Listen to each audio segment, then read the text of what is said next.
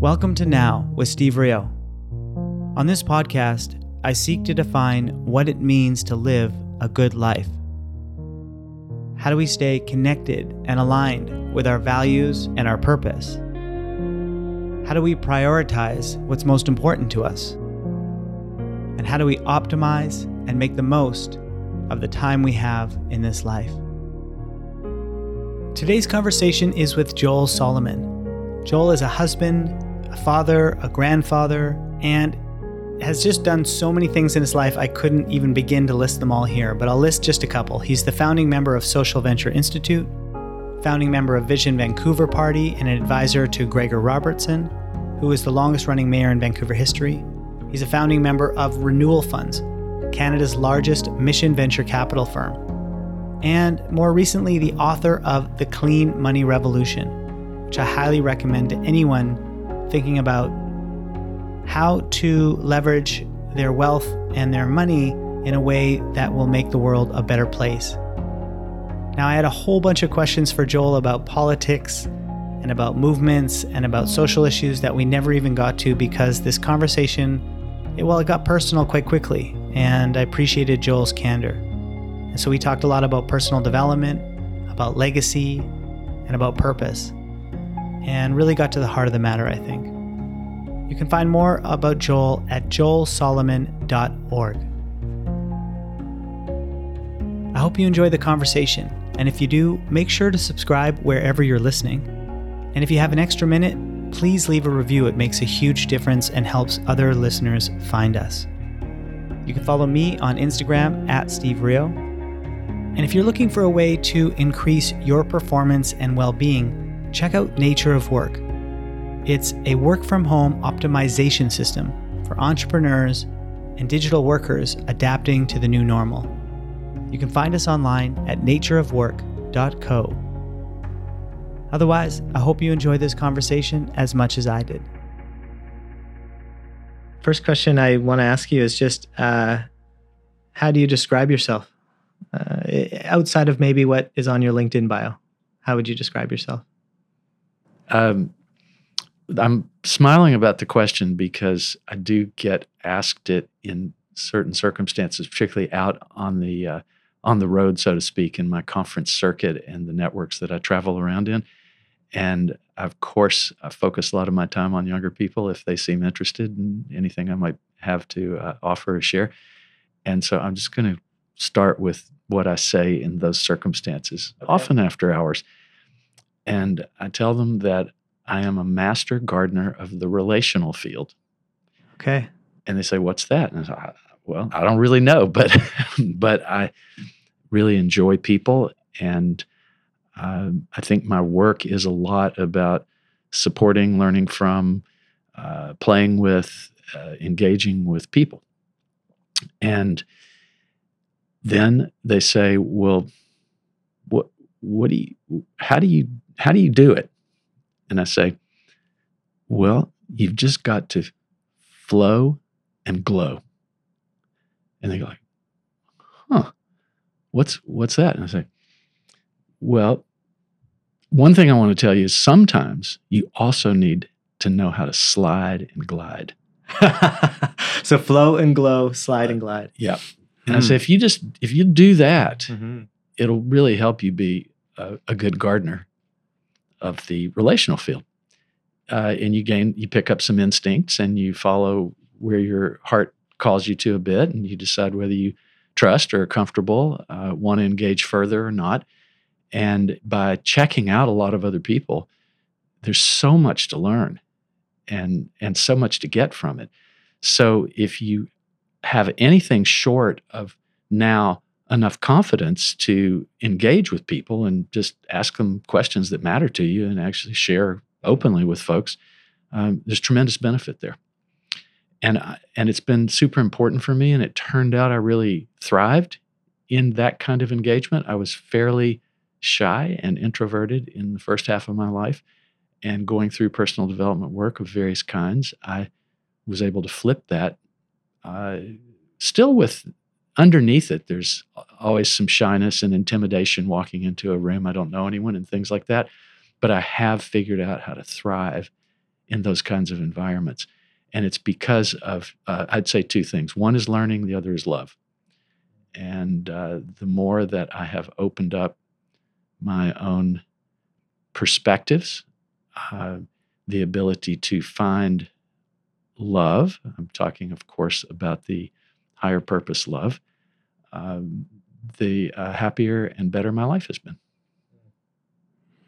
It's a perfect description for the Joel I know. That's great. I mean, that's. I just want to add to you too. Yeah, it's please. enabled me to be very eclectic and know a little bit about a lot, and fortunately focus on some things and know a lot about some narrower band topics. And if someone wanted to develop their flow and glow, where does that start for you, do you think? Well, the big category is personal development work, improving our overall inner skills, the qualities that we aspire to. First, you got to think about what those might be. But once you do, there is now a world of support. We live in a time in history, especially if we're in the privileged half of people. Maybe it's lower than that, depending on if you count the entire planet or not. But let's just go back to, if you have the opportunity and access to be able to participate in practicing inner skills, understanding what they are, and ideally, if you have a community of practice, so to speak, where there are other people that you can find that are on similar journeys, this helped me immensely. I was quite shy, probably quite insecure for a long time. And the pain that came from that, the kind of suffering and of too much shyness or insecurity or self-judgment and all that kind of stuff, it was clear by my mid-30s, my first wife, Louise, dragged me into a group process that was kind of greatest hits of the 60s, 70s, and 80s of personal development practices. And that turned me around, opened me up, and gave me a better understanding and toolkit to get over myself, about myself. Okay. And just be more comfortable, increasingly comfortable with who I am. Right. Was that early attachment theory kind of stuff, or is that I don't know pre-attachment theory? Okay, I'm trying to think what the dominant ideology around personal development would have been at that time. It wasn't ever expressed to me kind of intellectually. I got dragged, I got dragged in the door. Yeah. Joel, you need to come do this. And I ended up developing super close relationships with a number of people. It was in Nashville, Tennessee at the time, sort of our best friends and some other people that did this over several years together. And the folks who led it were very adept and had studied and been involved in kind of the wide array of what's available in this time in history to those that can find it and get to it and take the time, afford the time and the sometimes money that it takes. But it started to be clear that it was the most essential work that I could possibly do. Learning technical skills or mastering some kind of a topic seemed far more possible if I actually had a handle on my own emotional and psychological self and where my fears, longings, doubts, all that kind of stuff, where it came from. So I just plunged in once I got in there, and I had such a good experience, as many who have gone through intensive group process together find out. And I'm sure there are hundreds and hundreds of different forms across the planet and world to do that in. It is more about the fact that you do something which allows you to question and challenge how you are and who you are, and make choices about improving that or advancing it in some way. Realize there is a choice, perhaps. Realize right? There's a choice. Yeah, That's about your perception. Yeah. That's right. I was dragged to a similar group workshop when I was, I think, 26 or 27. First time I'd cried in multiple years, and ended up, I think, bawling one of the days entirely, but really cracking open. I always talk about it being I was cracked open at that time. And up to that time, I'd always been a hard worker. That's really interesting that you say like technical skills are only a small portion of the battle, really, right? Because we just get in our own way so often if we're not aware. And then this point where you shift from actually disguised or masked insecurity and self-doubt and criticism of everyone else as a defense mechanism and behaviors like that.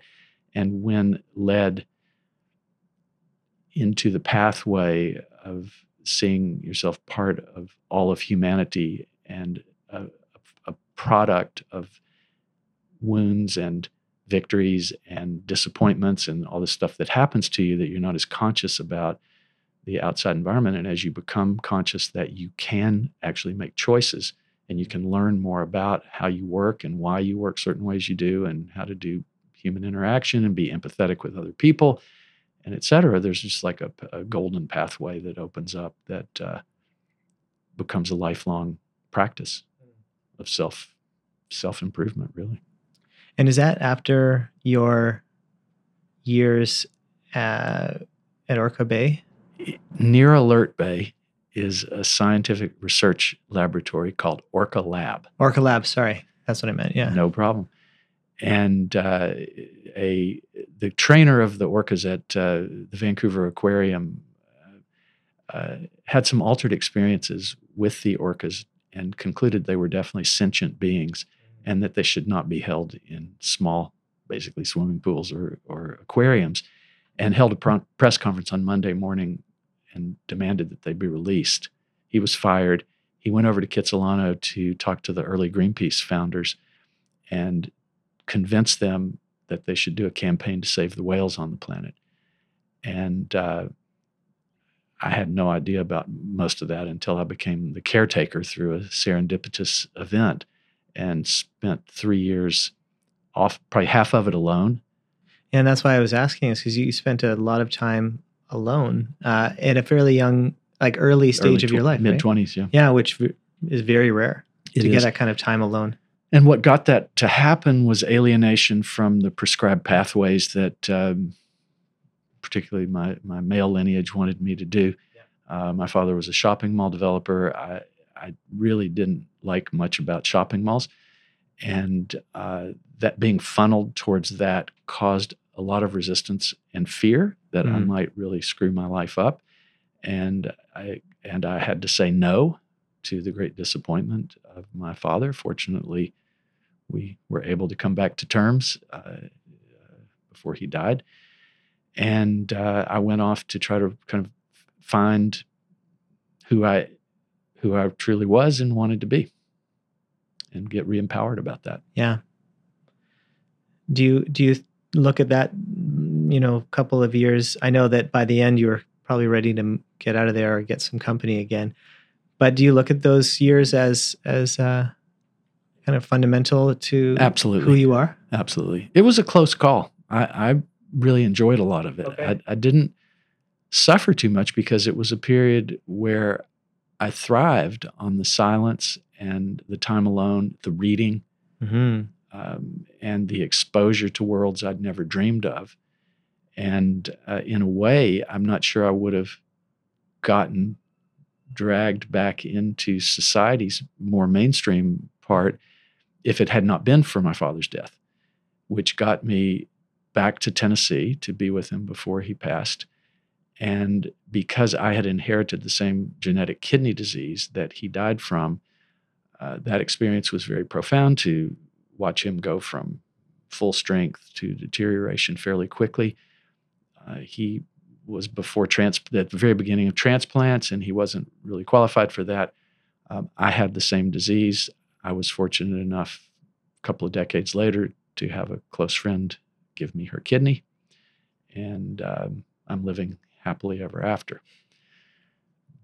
Thanks to modern medicine, the Canadian healthcare system, and probably the practices and just becoming a healthier emotional and psychological, spiritual human being. Yeah.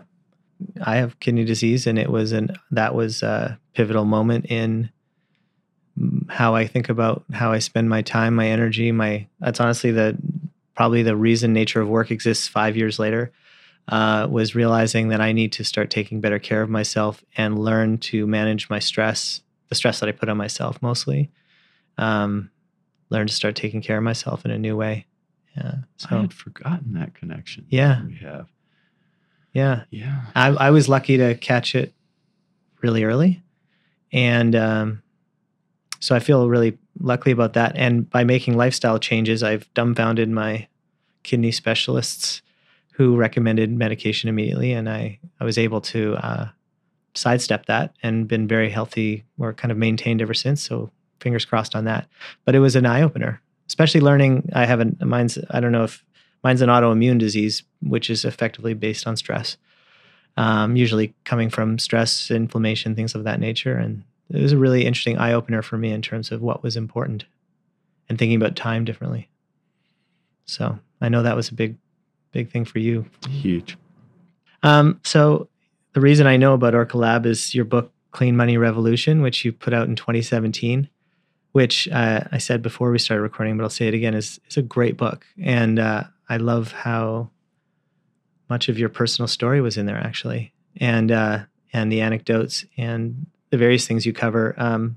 You do talk about personal development in there as a whole chapter, which I thought was amazing because it's such a key part of making good decisions. It's knowing who you are and what's important to you. Right. But what motivated you to write the book and go through that effort? A simplified analysis of the world that came to me as I navigated through some decades was that the drive to accumulate infinite amounts of money had really distorted human nature and the planet and history and how we relate with each other, how we relate to nature, et cetera. And I grew up in the 60s, and there was a lot of turbulence going on about capitalism and wars and how the world works. And I was born to not that long ago immigrants to the U.S. who had escaped oppressive circumstances in Eastern Europe, and did kind of a classic immigrant claw their way up and build a business and make money. And at the time, the only model that I could see that was being pushed on me as someone whose family was accessing success was to be a billionaire. Just, full on. Like make a bunch of money. Mainstream capitalism. Yeah, just make a bunch of money, and that was the answer to life. And it didn't feel right, and it didn't sit right. And I felt like there was more to life than that. And so once I started thinking that way, I started questioning a lot about how capitalism worked. And I came to terms with marketplaces and exchange of goods and services as normal as human beings. That's been going on forever, and there's healthy ways to do that. But once you can use money as a representation of those exchange of goods and services, and you can create sophisticated and complex ways to manipulate systems to extract and to benefit from, learn how to extract more, and you're competing with all your peers because that's where stature and status come from. So the idea that extraction was the meaning of life and accumulating the biggest pot just didn't feel right to me, and it didn't feel good. I wanted to be comfortable. I wanted to be successful in something. And I have spent a life in entrepreneurship and investment and in attempting to find how that can be aligned with things that actually matter as opposed to just empty crap. And that practice over time and being fortunate enough because of it to find my way through curiosity into some of the early organizations that were also asking those questions and working on them led me to meet extraordinary people and be able to be inspired by models that had more to it than just how do I win the game of the most money. And so the early field of socially responsible investing or impact investing, do-gooder stuff with money, every form of how money could be used more creatively and with deeper values started to draw me.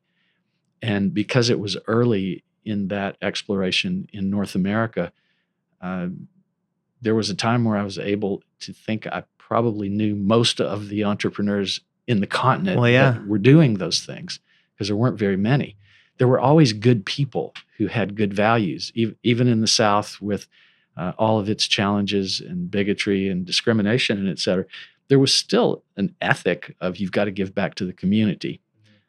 Yet, mostly it was the 5 or 10% kind of give back that religions teach you. And otherwise, the game was to be the biggest and have the most.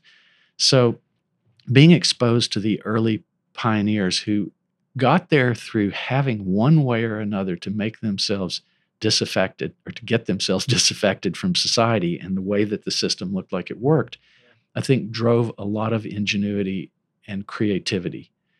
And so I was excited by both of that. One, there were people thinking differently. Secondly, there was opportunity to express ambition, motivation, success, but a different set of the DNA of ethics and morals and the purpose of it all underneath it. And that's the key difference for me. I love pulling stuff off and succeeding and creating good things in society. And when it turned out that you can do that and hopefully be a decent person, at least I believe you are, and be constructive and contributory and have a sense and face the question of how much is actually enough and why. And if I get there, am I really going to do something that matters with the success? And so that kind of thinking put me into a moral, ethical, spiritual framework that the marketplace, business, finance, and money could be a powerful, powerful force for good. Right. And that if we get creative and innovative and committed to stick with our kind of inner guidance and compass about that, we can pull off some incredible things as long as we continue that practice. Right. And keep challenging ourselves. Yeah, and you see you talk about in the book the transition of wealth that's underway and will continue to be underway, and to, sounds to me like, effectively ensure that as that capital transitions, so does the ethics behind it, and so does the motivations behind it. And we hope. And so how does society establish new norms that provide guardrails and checks and balances on the inner life that help us think through? I'm looking at a microphone here. There's metal, there's internet, or there's recording, there's going to be internet, that this ever goes anywhere.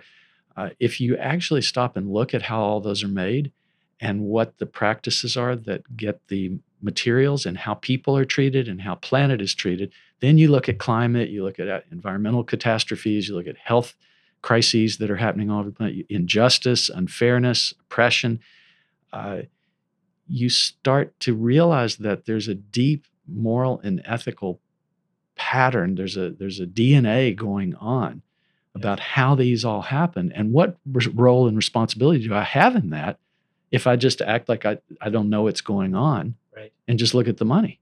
Yeah. And I think that the institutionalized religions on the planet that have succeeded have tended to basically sell salvation.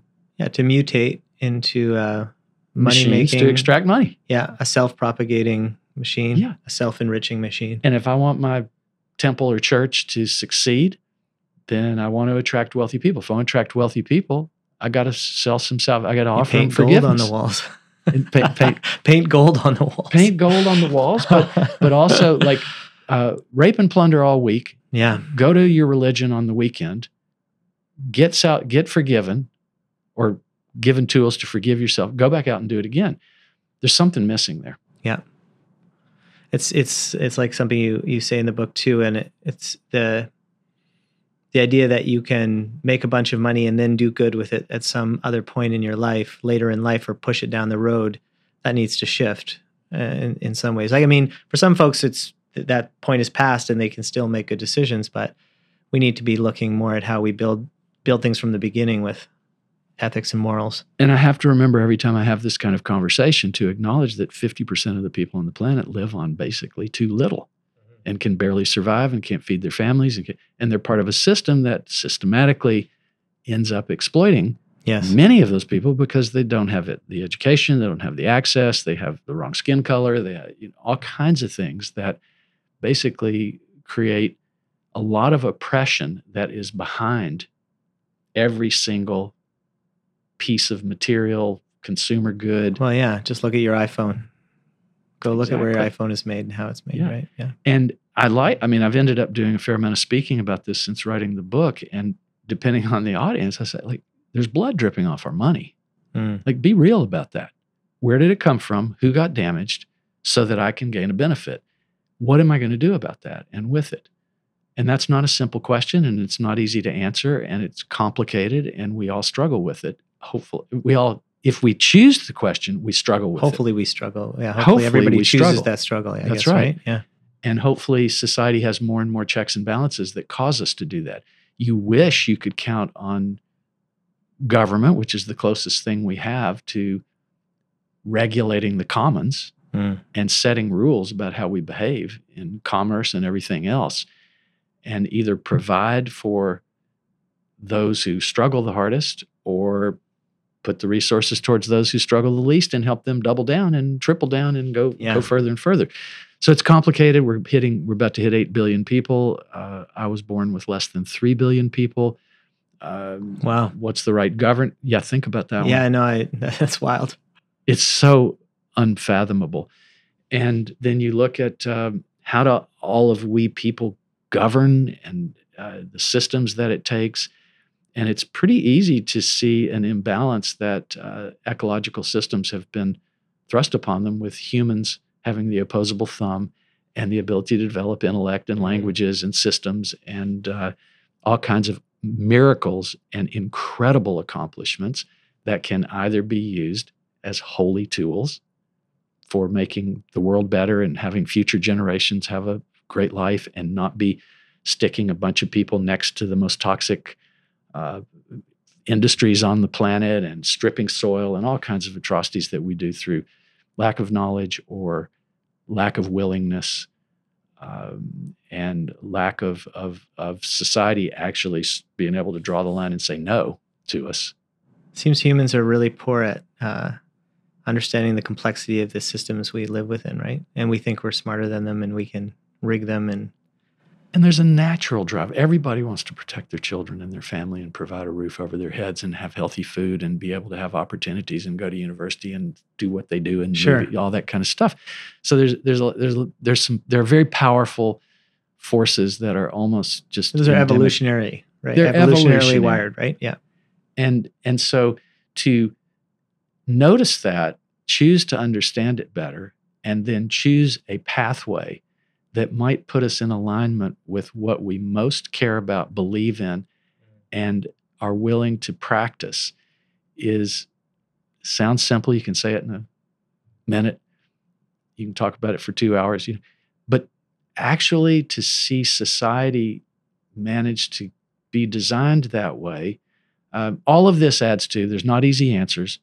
And what I did with, as you read, with the term billionaire is, okay, that feels good. That word kind of feels good. Yeah, billionaire. And I started to question, but can't billionaire apply to love or to goodness or happiness or great relationships or contribution to the future or things like that? In other words, ambition, motivation, passion to succeed, those things can be channeled in really healthy ways. Yeah. It's interesting when I came to you were one of the founders of Social Venture Institute at Cortez Island, and now in Vancouver and all over the place, and on the East Coast now. We're in 4 locations. We almost did, but I think recent events have slowed us down on moving east. But I was just going to say, coming to SVI, for me was transformational in terms of giving me a language to understand what a social venture was, because I was starting to think that way. I had just left a business behind, wanting to work in my mind at that time, the language I used was work in the community in a for-profit way. But now I think there's a lot more language around that. Social impact is on the verge of not meaning anything and meaning everything, right? So, but it's interesting to see a whole generation of young people thinking that way.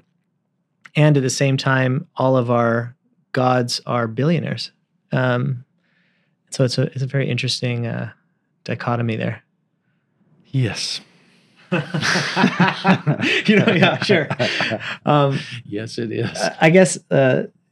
Do you still believe in capitalism? Do you think capitalism is? I mean, no one knows for sure whether it's going to work forever. I'm not trying to ask you that, but do you still believe in capitalism? Do you think that what's happened is a mutation of capitalism, or where do you?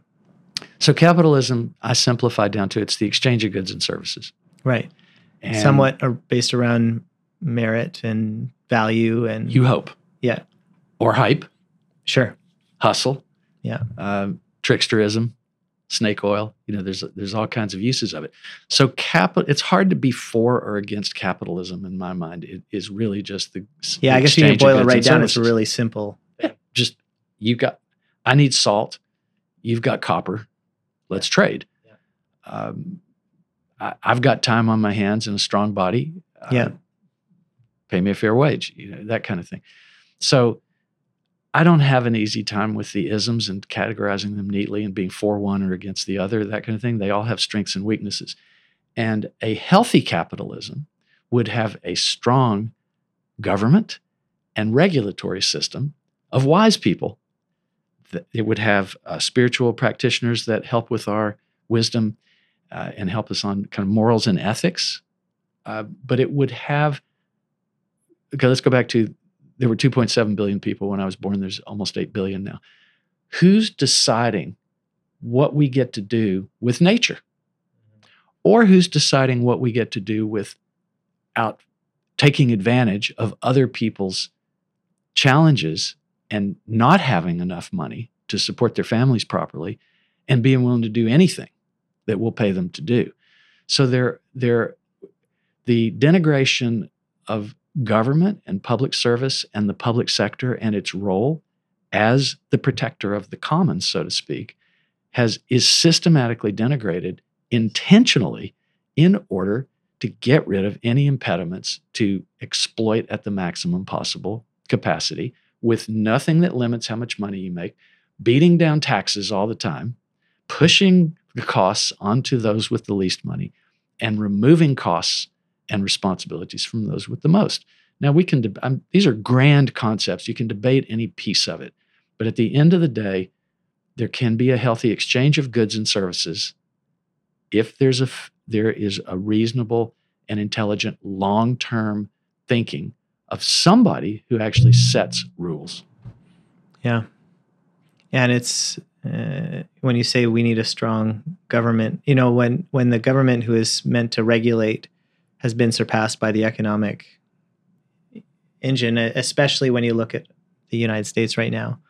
I mean, your book starts with the Powell Memo, 1971, which I read in full, which is a surprising narrative that Powell weaves in that memo. And you can sense his fear in that memo. But all the way to today, where the money and politics is rotten right through. So I don't know how the government's expected to do anything at this point. I don't think it was different anytime. The numbers just got bigger, really, and the stakes got higher, and there's more of us, and we developed got more clever, maybe technologies and clevernesses, right. And you can, now that people are going to start harvesting Mars next thing, it won't be that far away. And you can easily look at this species and decide it is destined for major collapse because it does not have the spiritual advancement, the moral intelligence and wisdom, and the self-control actually to think about humans as a species that have got to live on the commons, which is the planet, and maybe it'll go to other planets, but that you can kill off, just like every species, overshoot. Yeah. Ecological overshoot. You get too many deer and a lot of wolves are going to grow. You get too few wolves and the deer population is going to explode. And with humans, and I credit my friend Rex Weiler, a founder of Hollyhock and a co-founder of Greenpeace, with this ecological viewpoint that really helped me grasp that ecological overshoot is basically what humans are in right now. Yes. There are too many of us, possibly, but too ramped up with tools and support for massive exploitation and damage to benefit individuals. Yeah. And that system, then moves us to the conversation, well, what's an alternative system? That gets complicated. I don't know. I don't have an answer to that. How do we inculcate wisdom, ecological values, long-term thinking? These are problems. Is the main purpose of your book then to just make sure as many people as possible are thinking about this? That's exactly right. And to share a lot of stories about people who are at least devoting their lives to making a positive difference. Yeah. And showing, like you say, success without jeopardizing everything around you. And a couple of provocative things, like okay, so I'm a dual citizen of the U.S. and Canada. Trump gets elected to office and makes a massive tax cut for the wealthy. My wife Dana and I are committed to do everything we can to keep on track with being sure that we use those kinds of benefits to do more support of interesting entrepreneurships that are doing things that make a difference, to do charitable giving, to support individuals and people that are doing things that matter, and to stay awake about each benefit that gets added that just layers another level of fat and indulgence on us simply because we have more than enough. And once you have more than enough, if you act fairly wisely about it, you can create more than enough. Yeah, absolutely. Yeah, back to we were talking about personal development. I think the way I sort of look at it, I guess, similar to what you mentioned, Rex talks about, we've let our minds kind of run away, right, from our body and from our connection with the deeper, like with our ecology, with the systems we're in.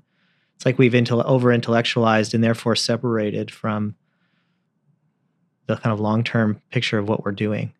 We are missing societal institutions that actually give us a deep ethical and moral and spiritual understanding and base and some guidance about how we might live to successfully do what we want to do as good for our families and take care of things, but also the society around us upon which all of that depends.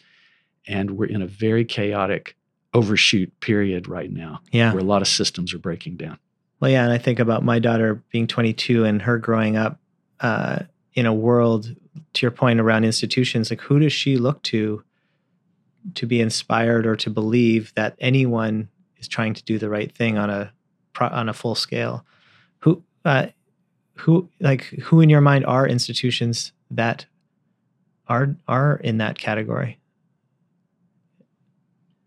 Well, the starting place for me is what I would call, the psychological profession. I wish I had a better name for it, but how do humans develop our mindset and our belief systems and find joy, love, happiness, meaning, and purpose in life.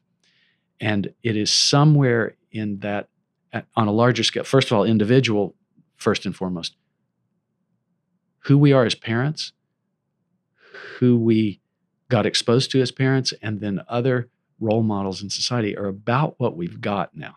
Mm. Universities maybe have a course in ethics, but there's not. But the big institutions, I don't know that I trust what they're saying, doing. So where's the meaning of life? You should, like the historically and things. Yeah, that's the spiritual traditions or the religions, and I do think that the psychological professions are some kind of next. They're attempting spiritual to find understanding, right, practice, yeah, that might help us. It's been enormously helpful to me. I didn't find a religious practice that was going to could help me the same way, or that attracted me, or that I liked their forms, or I thought the ethics were actually consistent right through. And so I've struggled with that. And I'm not really a participant in a major world religion. I identify as Jewish as an individual and heritage-wise. Okay. And I got some good principles there. But it really are the psychological and emotional professions. and experimentation around the edges of those professions that I feel gave me the something I could stand on, trust, and feel more empowered by, that had to do with advancing my own exploration and questioning and practices by which to check myself, learn things differently than the education systems currently do. They're helpful as well. Don't mean to. Well, they kind of give you the expertise piece, which we've already said is such a small portion of the big picture of being truly successful, not on a billionaire scale. And there are many, many deeper practices available to us from the substances that can do mind expansion and open our hearts deeper and cause us to think about the DNA of life and what it's all about, our purpose, things like that. There certainly are pathways, but it is very easy to default to the pathway of selfishness, self-aggrandizement, fear of others, and scarcity, right? Yeah, scarcity and accumulation as an answer to fill the emptiness of that we don't know how to fill. Yeah, that's really interesting. I think I've been thinking and talking a lot about religion with folks and about what is the future of God and spirituality. I didn't grow up religious. I'm really passionate about talking about God these days, and to me, just what is the deeper meaning of life and our connection, right? Do you consider yourself a spiritual person? You said you don't subscribe to a religion. Yeah, I think they're two different, very different things. So, well, I think this is a definitional question about the English language too. But yes, I consider myself a spiritual person because I believe that I've been exposed to enough and developed some sensibility about certain practices that cause me to question the morals and ethics of what I choose to do and how I choose to be in the world and what I do on the material plane and all those kinds of things. So how that came about was seeded by my religion, which said heaven and hell is based on the memories and the lives of those after you that look at, that have some feelings about what you did with your life. And so that was a good base. Interesting. I actually didn't know that. Yeah. As a fundamental Reformed Jews, I'm not that expert of a Jew to give the real roots of it, but I did get exposed to a religion or a spiritual practice that said your job is to help the world. Mm-hmm. It's a key part of being a decent human, and you have to do that. What does that mean? How do you do it? That's the journey. But I did get exposed to that, and it helped me seek many other pathways and traditions, insights, philosophies, activists, do-gooders of all kinds, to find models that I could care about and aspire to. And the models of the billionaire increasingly looks emotionally and spiritually bereft to me, unless they are deep practitioners who somehow stumbled into a lot of money. But then the proof becomes in the pudding with, what do you do with all that power? Mm-hmm. If you're not doing a lot, if you're one of the people that gets the most, right, I worry for you. Yeah. And I'm not sure. Yeah. To me, spirituality, I guess, boils down to your connection with all of life, like every other life on this planet. And responsibility, sense of responsibility for it. Billions of dollars and you're not doing anything with it. Doesn't matter how much you meditate, you're probably not a very spiritual person. And you can start feeling a desperation that causes you to seek some of that salve. Sure. And so maybe you are practicing meditation. Maybe you're using psychoactive substances to have new experiences and insights. Maybe your marriage breaks apart and you end up in therapy and you're trying to figure out why you were such an asshole, or how you got yourself in the circumstances.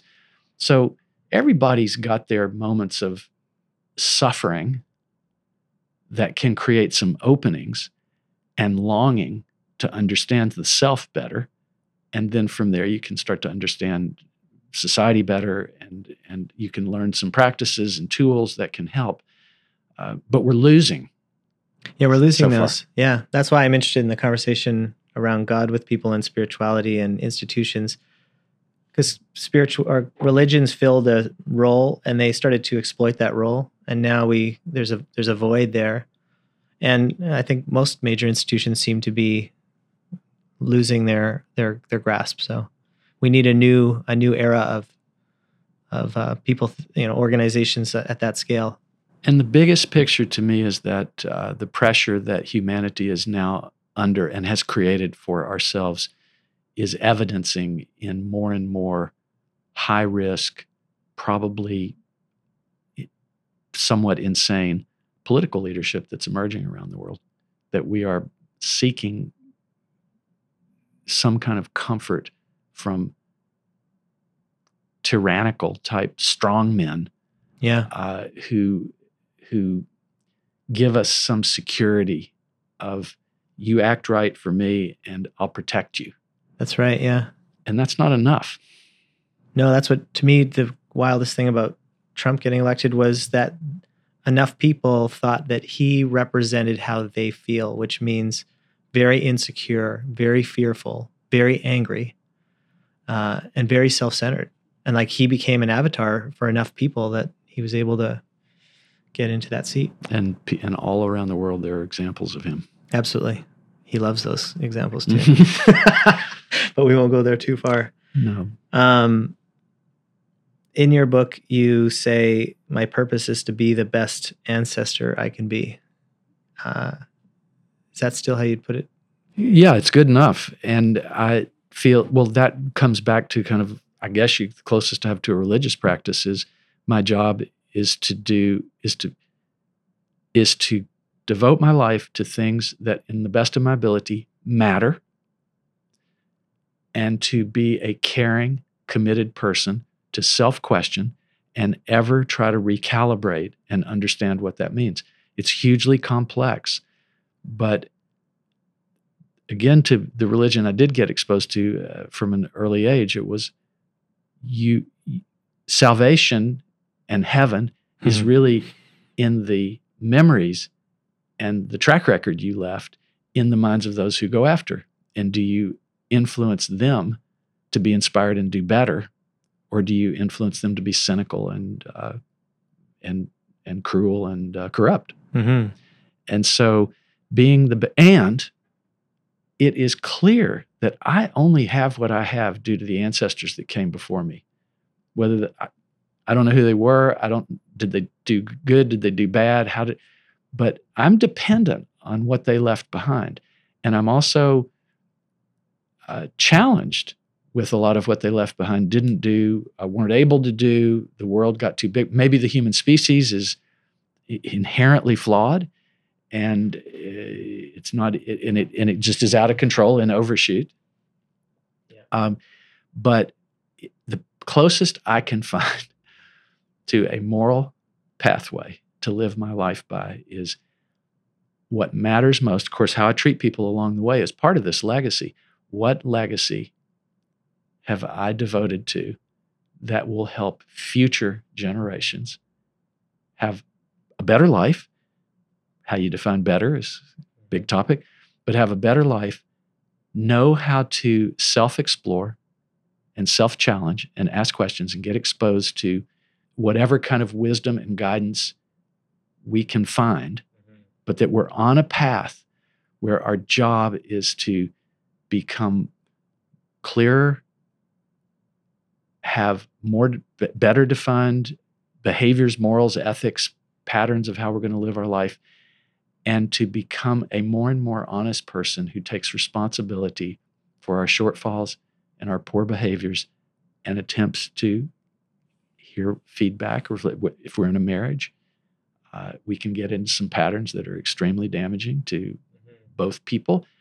There are ways that if we commit to it, we can learn about that, and we can get reflection from professionals. We can learn to get to do self-reflection, and lifelong practice of how to be a better human ought to be the primary training that we get. Sounds pretty good. I'll sign up. I sign up to that belief. You must asked this all the time. I get asked this every time I speak to young people or talk to people younger than me about trying to find purpose. I talk to so many young people who feel like purpose is hidden under a rug somewhere. How do you think about that? How do you answer that? Well, we've referred in this conversation enough times to how we don't have institutions today that, for most of us, that effectively give us the guidance, the insights, or the perspectives to understand what purpose is, or how to find a purpose, or how to define it, how to stick with it, what are the kind of ground rules around it, what are the features that you should know and understand. What could be more joyous than feeling like you have a purpose that matters, and that by staying true to that, or practicing to stay true to that, that there is great joy and satisfaction, love, pleasure, all kinds of good outcomes that may or may not make you hit the top 500 wealthiest people in the world lists or things like that. But that's why I took the billionaire concept and played with it in a number of different ways, one of which was, I want to be a billionaire of good deeds. Mm-hmm. I want to be a billionaire of love. And I'm not talking about sexual love. I'm talking about the feelings of caring and being emotionally rich. Being emotionally rich. And I want to have enough to take care of basics. That's a complicated question for all of us to answer. But once we know we have enough material plane, mm-hmm. or in addition to knowing we have enough material plane, how do we contribute to future generations and the possibility that they'll have a decent world to live in, and that they may get smart enough. We're definitely getting smarter, I think. That's my impression. Many more people are getting more intellectual capacity and ability to understand the world. And the hopeful part of this situation is that from that will grow new spiritual traditions, practices, emotional understandings, psychological understandings, so that the learning that we get sets us on a pathway of enough guidance, enough exploration, enough self-empowerment, enough humility mm-hmm. to actually devote regular part of our mindset, our consciousness, to how do I be a great ancestor, and how do I support the larger whole, and what do I contribute as a citizen? Yeah, I like how simply you put that as well, because I think often young people are overcomplicating the question and then not creating any space for self-reflection. So I always say, if you just get real quiet and start listening to yourself, you'll know exactly what your purposes and values are. And it's right in front of you. You just can't see it. And I was that person, and everyone has to go through that struggle. And it's the lucky few who find the calling, or hear the message from somewhere, or find in our heart what we're passionate about. It took me a long time. That I had the confusion that probably a lot of young people do about which path, what matters, and right. What's the right way to live, and who am I supposed to ask, and where do I find that out? And then you kind of get funneled into things because you don't have an alternative pathway. And so I know that there are people that are doing similar things that I did in my journey, and that you obviously did in your journey, to open up space to get exposed to other cultures, to other circumstances, to learn about what meditation and prayer are, kind of combined, absolutely, or close together. And what are are there practices that we can evolve as humans that will lead us down the pathways of this questions towards how we're going to find answers to it? And the answer is yes. We have to choose them. We have to seek them, find them, and then choose them. And we're in an era where we can do that very eclectically. I'm not talking about you've got to pick one pathway. Right.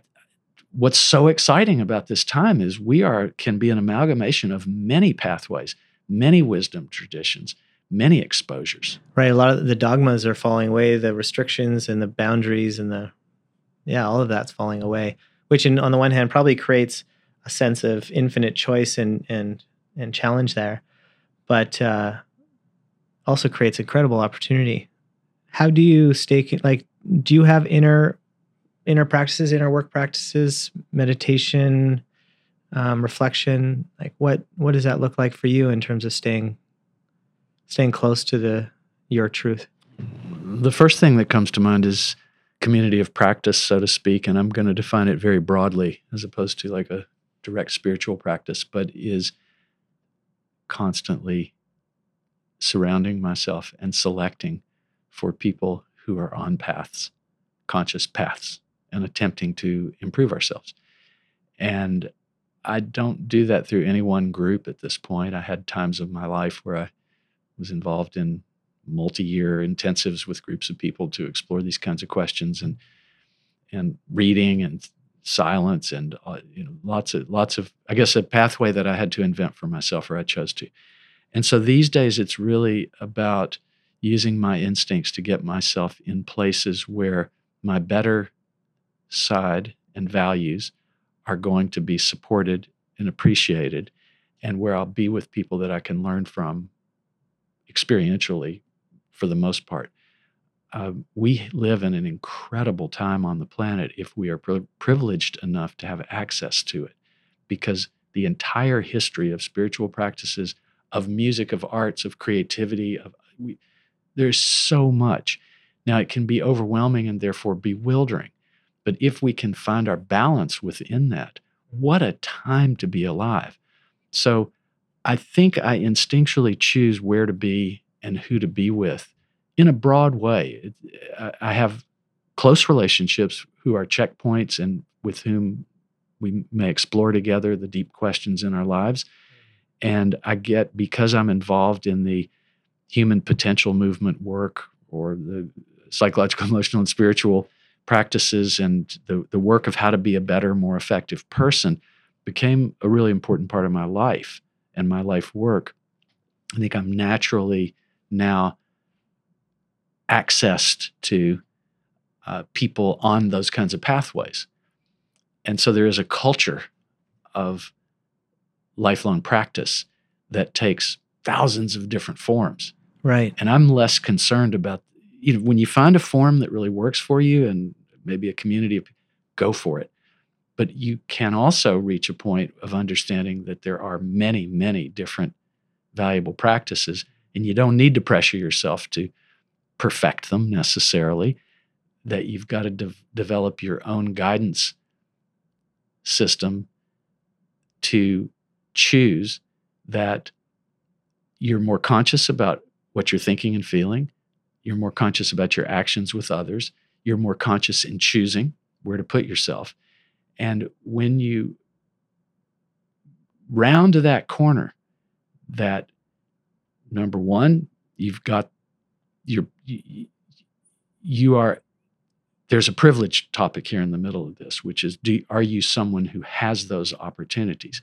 But my belief and my relatively limited but somewhat exposure to other cultures and travel and reading, and et cetera, is that it's sometimes the people in the most difficult and challenging conditions that develop the best abilities to have that fortitude and to be very focused on what it takes just to feed family and stay alive and be a person with some integrity for your own deathbed. But for sure, in the privileged classes, which at this point must be a couple billion people anyway on the planet. I think about privilege there, I guess, is the privilege is knowing that information exists, that those wisdom traditions exist, that you actually can see outside of a very small circle. That to me is, because then the information is there, but it's just crossing that chasm. And to some degree, having some time and maybe some access. That's true. Things like that give you the capacity to do it more and better. But the point is, humans have been getting by for a long time, despite the ugly ones and the nasty ones that end up doing really bad things to people Sure. and to their constituencies or but even within that, people are pretty resilient and inherently have access to wisdom, or at least to choice about their own morals and about how we are going to behave. And I just can't speak to the experience of billions and billions of people. I can only really talk about my own.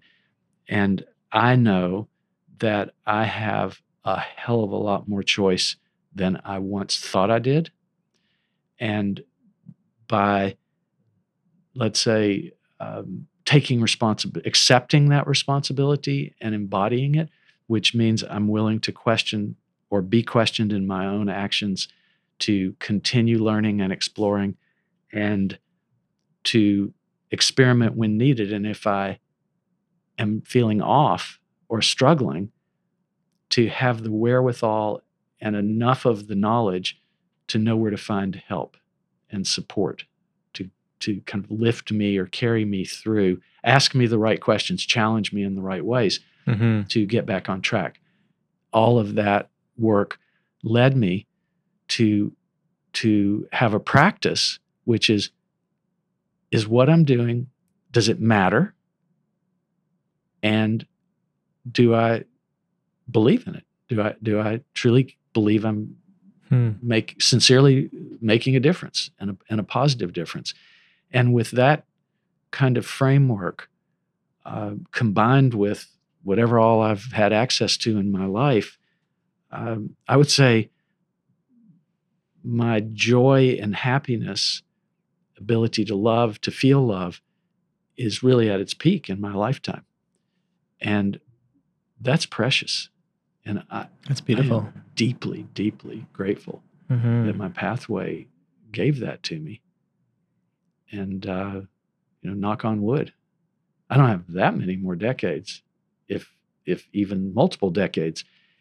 And if I could die feeling joy about what life was, that will be the highest possible accomplishment. And the second part of it will be, did I actually authentically practice this by watching pretty much every action and choice and attempting to find a healthier, more wholesome, more satisfying, more generative, more supportive of other than just me and my ego and my life? And that's the secret of a good life for me. It matters. I will continually question and reevaluate and do better. And I will leave behind a legacy of an honest attempt at that journey. Others will judge however they judge, but that gives me really great joy to imagine that I might be able to maintain that practice till the end. It's beautiful, Joel. I appreciate that. You said just earlier in that, when I asked you, what are your inner work practices, and you said surrounding yourself with people that are on those paths. It's part of the reason I have this podcast, is to surround myself with and have these conversations. And I want to say to you, like, Hollyhock, which you and your wife Dana had a huge role in building, to me is a cornerstone place in my life in terms of giving me community, language, understanding about myself. A conversation I had there led to me meeting my wife somewhere else, but it was a conversation in the woods there that wouldn't have happened anywhere else. So you've done a lot I think you've helped create that space for a lot of people. So thank you. Well, thanks for noticing and acknowledging that, which does give me great joy. And it's a unique it's a unique theory of change, I guess, what Hollyhock is. But it has a lot of sincerity of caring and self-practice at its roots. And I was there at the beginning, but I was a volunteer gardener, and I was just trying to learn my way in the world. But I was able to get exposed even 35 years ago there when it was founded to access to a lot of the great thinkers, feelers, teachers, and challengers of all these same questions we're talking about. I'm really a product of that place. So am I. Makes two of us. And it was incredible to get to put in all those decades in that mix, and a lot of almost everything I've talked about today, I could repeat about that, and you've participated in some of it, and the what the experience can build to by the end of whatever kind of session one is doing there is really a remarkable thing. Yeah, it strikes me similar. I've been thinking about this conversation as we've been going through it and reading the book and thinking about how you've navigated life, because I guess I've been thinking a lot about progressive movements and all of the big questions we need to ask right now. But it seems to me you've sort of sidestepped the dogma all along the way and stayed really focused on value and creating partnerships and learning and continually just navigating the tough questions without getting stuck in any one belief structure and being open to everything. I think Hollyhock does a great job of that too. It's such a diverse, I mean, you can really go do almost anything at Hollyhock. It's very eclectic. Right? Yeah. And that would be maybe the greatest privilege of modern times for those who can have access to that kind of pathway. There are wisdom traditions thousands of wisdom traditions from different cultures, practices, spirituality, and things like that. And we actually do hypothetically have access to a lot of, it's just like music and food from every corner of the planet is available to us now. Arts and culture, learning. This should be the glory days of humanity. And hopefully we're going to get there. Yeah, we're going through some kind of apocalypse right now. And I think of that term as there's a positive ending to that term. But we're going through like dealing with having this amount of access to information, this amount of access to, just to see how everything is actually working. It's like everything is opened up now, which is causing a lot of pain and a lot of questions. And I hope that more of us, we can sidestep the dogma as we enter into these big conversations and move pragmatically towards solutions and answers to all that and take advantage of all this.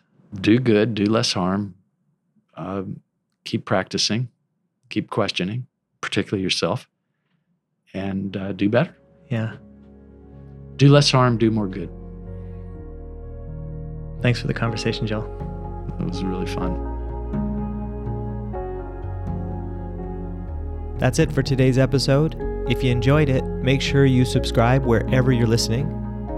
And you can follow along with my life on Instagram @SteveRio. For show notes and other info about the podcast, check out natureofwork.co/podcast or find us on Instagram @natureofwork.co. And if you'd like to learn more about how to increase your performance, resilience, and well-being, how to increase the quality of your work while lowering the stress and anxiety you feel, definitely check out Nature of Work. It's a personal operating system that has transformed my work and my life, not only the quality of my work, but how I feel every day. And with that, I'll leave you. Enjoy the rest of your day. We'll see you next time. Thanks for listening.